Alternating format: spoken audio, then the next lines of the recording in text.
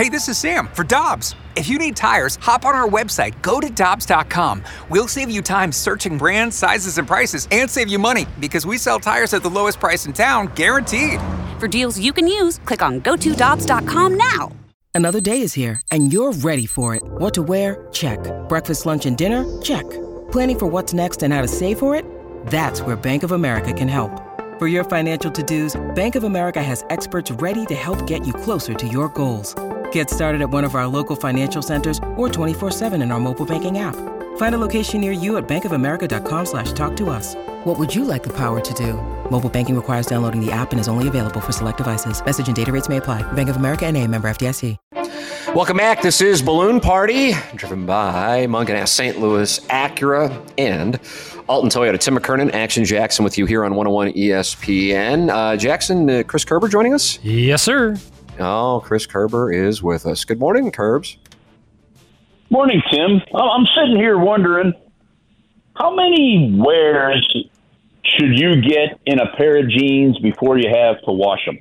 Wow, I really like this question. This is one I can ponder for a while. Oh, Jackson will give us the Ledoux perspective. What is the answer at Horton Watkins? I think as long as you don't get any major spills or, you get mud on them or something at the bottom, I think you could go a good 6-7 wears before washing them. Well, I got to be honest with you, as a South City, and I go above that.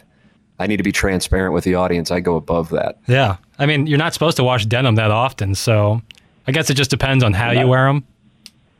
Wait, seriously? You're not supposed to wash denim that often? I'd never heard that, Kerbs. I'd never heard that. I think Jackson might just be making things up here on the air. I've been doing my laundry since I was like 10 years old. I've never heard that.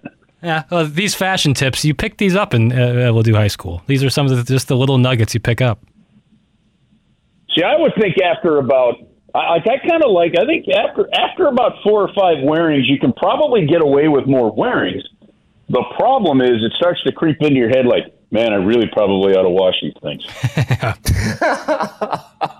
So I got the same thing going with sheets myself. I got the same thing going with sheets and pillowcases. Boy, sheets and pillowcases. That's one where you got to do a little more often. Like at least I agree with you on those because that after a while that just doesn't even smell fresh going to bed. That's no good. Jackson, what's the ruling on that? I think it actually depends on if you shower at night or in the morning. If you shower at night, I think you can get away with like maybe 2 or 3 times a month. If you shower in the morning, I would go once a week. Wow, nice. Wow, we're getting great information here. I've never gotten this kind of information on this show. Jackson's got a lot of stipulations and things. How complicated is your life, or is it actually simple? No, this is like the most difficult thing I think about is minute stuff like this. Oh. So this okay. If this is as hard as it gets, you're doing okay. It's right in my wheelhouse. Did you say minute? I didn't mean to if I did.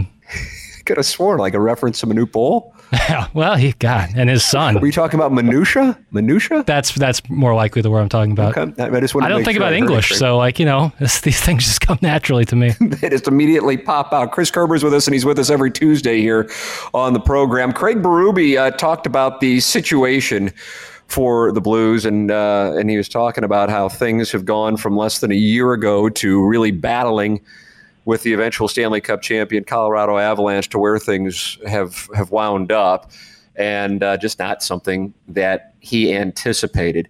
I'm going to ask you in a bit of reverse engineering to give me your perspective, Kerbs, on when you started to wonder if the 2022-2023 season may not go the direction most Blues fans thought at the beginning of the season that it was going to go. Not that people thought that this was necessarily a Stanley Cup contender, but I think people thought it was certainly a playoff contender.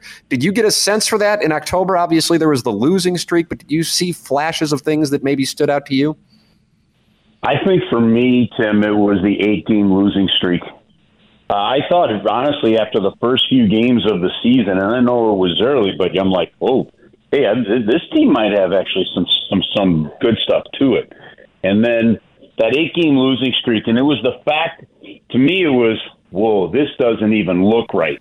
It doesn't feel right. None of these teams even got to overtime. And you saw You saw a different demeanor on the bench at times during that losing streak and things. And then from that point on, really until that second consecutive home game against Calgary at the beginning of that 7-game homestand, this team was fighting and clawing and doing everything it could to stay relevant despite constantly getting hit with things to derail it, whether it be poor defensive play, whether it be one guy after another having a bad game, creating the fatal mistake in a game, whether it be injuries. But even after that very first game against Calgary at the beginning of that homestand, while again, none of it felt right from that 8-game losing streak up until that point to me, even during that longer winning streak, you're like, okay, maybe, but nothing felt like you were getting traction, if this makes any sense. Sure. And you thought, well, if they're going to do something, it has to be now. And when they won that first home game against Calgary, who was just on the outside with the Blues looking in, right. The Blues had pulled to within 5 points of a playoff spot and got themselves to win 3. But at that point after that win, they were also just 3 points. They were just 3 points out of third place in the Central Division. This isn't that long ago. It's less than 2 months ago. It was less than 2 months ago. Right. They were just 3 points away from a guaranteed playoff spot, not even the wild card battle. Then they lost that second game to Calgary, and then you're like, okay, we've seen this before, and I don't think the game has looked anywhere closer good since that game. That second loss to Calgary is the one that just seemed to totally,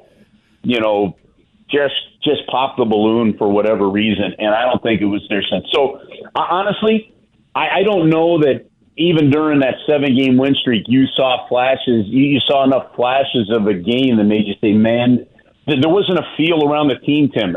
You'd go to practices, you go in the room, like there wasn't a vibe. And as much as you hate pointing back to 2019, but I can point back to 2020. I can point back to 2016, right? When they went on that playoff run with that original core with Backus and company, like there was vibes around those teams. There was a level of maturity and go-get-itness, and honestly, that's just not something I felt around this team this year. That's intriguing because I would imagine when you were talking losing streak, I immediately just thought to the beginning of the season, but you're right. And it is weird to think, and you emphasized it by saying it wasn't that long ago, and you're right, it was less than 2 months ago, that the Blues had put themselves in that position where they were they were lurking in the playoff race. And then it just spiraled, and it really was that homestand in January. What did you think of what Doug Armstrong had to say when the trade deadline came and went and talked about, letting the fan base know that, hey, this is not necessarily going to be an immediate turnaround? Jeremy Rutherford with us yesterday was saying that for the most part, fans understand that, are appreciative of the fact that there was this run of sustained success with a core group of players, and now know that the organization is going to go through some semblance of a transition. What did you think of Armstrong's comments, Kerbs, and your interactions with fans on their perception and understanding of where things are at the moment? Well, I think Doug Armstrong has been very upfront and forward with the fans whenever he talks. I don't think there's a whole lot of baloney in him. And if I'm being really fair to the whole process, I think if there was a right for the fans to question one thing, or at least to ask this question, it would be this: could the Blues have fought organizationally, front office wise, have fought a little bit harder, taken some more risks to keep this core together a little bit longer? And that's one we're not going to know yet for a little while, and maybe down the road it's a question for Doug, later. But that to me would be, I think, a fair question. When you see what Boston has continued to do and where they're at and how they're doing it. And I mean, again, they lost Sara, they lost Krug. I mean, they went through some changes of their own, right? And they lost Tuukka Rask, right? Mm-hmm. And they're still where they are. So I look at where Pittsburgh is now. Pittsburgh may miss the playoffs this year, but look at the longer run they had. Look at what Pittsburgh did in 08-09. and then the 2 Stanley Cups that they won, just a few years ago. So did they do enough? I don't know. That's a philosophical question. To Doug's point, here's a flip side. Look at where Washington has been since they won the Cup the year before the Blues. Just really haven't gotten anything back. They went on that great run, and it was worth it all. The Blues lost their chance, in my opinion, to really defend with their core group in 2020 with COVID. Yep. That to me, with COVID, with Steen, with Bolmeister, with those guys, that to me was that. I think they tried to hang on. What Doug Armstrong's done is just taken a very honest approach. Now, whether you agree with Doug or not, that I think is a great debate to sit at the bar with your buddy, have a beer, and really get at it. I think it's great debate.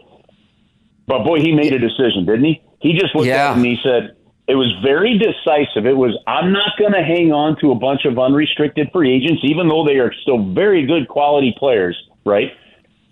And then and linger around and try and hope. He goes, I'm going to make a decision and turn this direction of this team around now. And in doing so, I think that decisiveness is going to make this a much shorter turnaround than it would be. In other words, will you set up the next 10 years of a good, successful run like the last 10 have been for the St. Louis Blues?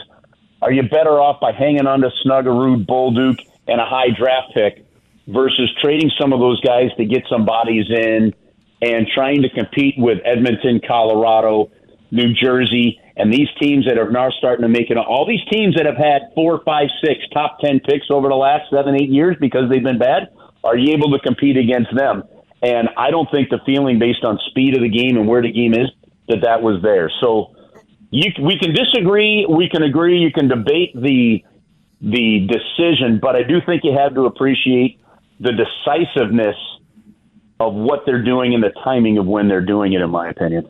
Yeah, sometimes, as a Missouri football fan, for example, you're like, okay, I'm thinking things might be going in the right direction. Then you see Alabama play Georgia and you go, oh, my God, there is a gap. And last night, if anybody was watching Buffalo and Edmonton, you just saw a speed and an offensive style that at this particular moment, the 2022-2023 Blues, before the trade deadline with, Tarasenko and O'Reilly and Barbashev, they just weren't there. It is a different level at this moment. And listen, I hate the way the season wound up playing out, but I love the decisiveness and the direction that they are now taking, considering the set of circumstances. And it does seem to me, Kerbs, that the vast majority of Blues fans are on board with it. Well, we have an educated fan base. We have an educated sports base in St. Louis. Yeah. And I think they can appreciate that. I think. Well, actually, I don't think. I know they appreciate that. So, again, there might be angst, there might be disappointment, and some frustration along the way. I understand that. But it's a fan base that understands the math, right? Look, the lunatic fringe, it's going to be loud on sports talk radio in terms of their texting in or loud on social media, about let this happen, let that happen. Honestly, that's a small group of what is a larger, really educated fan base that understands this process. And again, here's the other thing, though, Tim. If this was 05-06, where you've gone and maybe you had traded some of those guys away, the Blues are not where the Detroit Red Wings eventually finished up when Datsuk left and went to the KHL and Zetterberg retired. They hung on as long as they could hang on with those two guys and eventually just fell out. This isn't the Buffalo Sabres. This isn't the Edmonton Oilers. This isn't the New Jersey Devils. This isn't even, and while Doug's referenced the LA Kings, the LA Kings, since going to the Stanley Cup final with Barry Melrose in 93 when they lost to Montreal, that's like 28 years ago. They missed the playoffs in 18 of them. Like 18 of them. They only made the playoffs 10. Yeah, they won 2 cups. They only made the playoffs 10 times in 28 years. So to me, the timing of this is so different because you've got Kyrou, you've got Thomas, you still have Buchnevich and Shen. You still have a defensive core that, frankly, I just cannot imagine next year would be as bad as this year has been. This one just snowballed and they haven't been able to get it. You've got a Stanley Cup winning goaltender. Then you've got Snuggerud, you've got Bolduc, you've got these players that the Blues are finding out, man, did we really hit probably got some really good picks in that 19, 20, 22 range in the draft. It's a different scenario now, and I think the fans understand that. Yeah, that's a good analysis of where it is, how it compares and contrasts not just to previous Blues situations, but also these other organizations and where things have been. Really enjoyed the conversation, Kerbs. I appreciate it. Thank you so much for your time. Blues, Coyotes going at it. Kerbs on the call, voice of the Blues here on 101 ESPN. Always appreciate it, man. Thanks so much, Kerbs. Thanks, fellas. Gonna go wash some jeans. Thanks, there he is, Chris Kerber with us here on 101 ESPN. All right, we'll take a commercial break, come back with the Little Piddles Sports Business Newsletter. Bingo.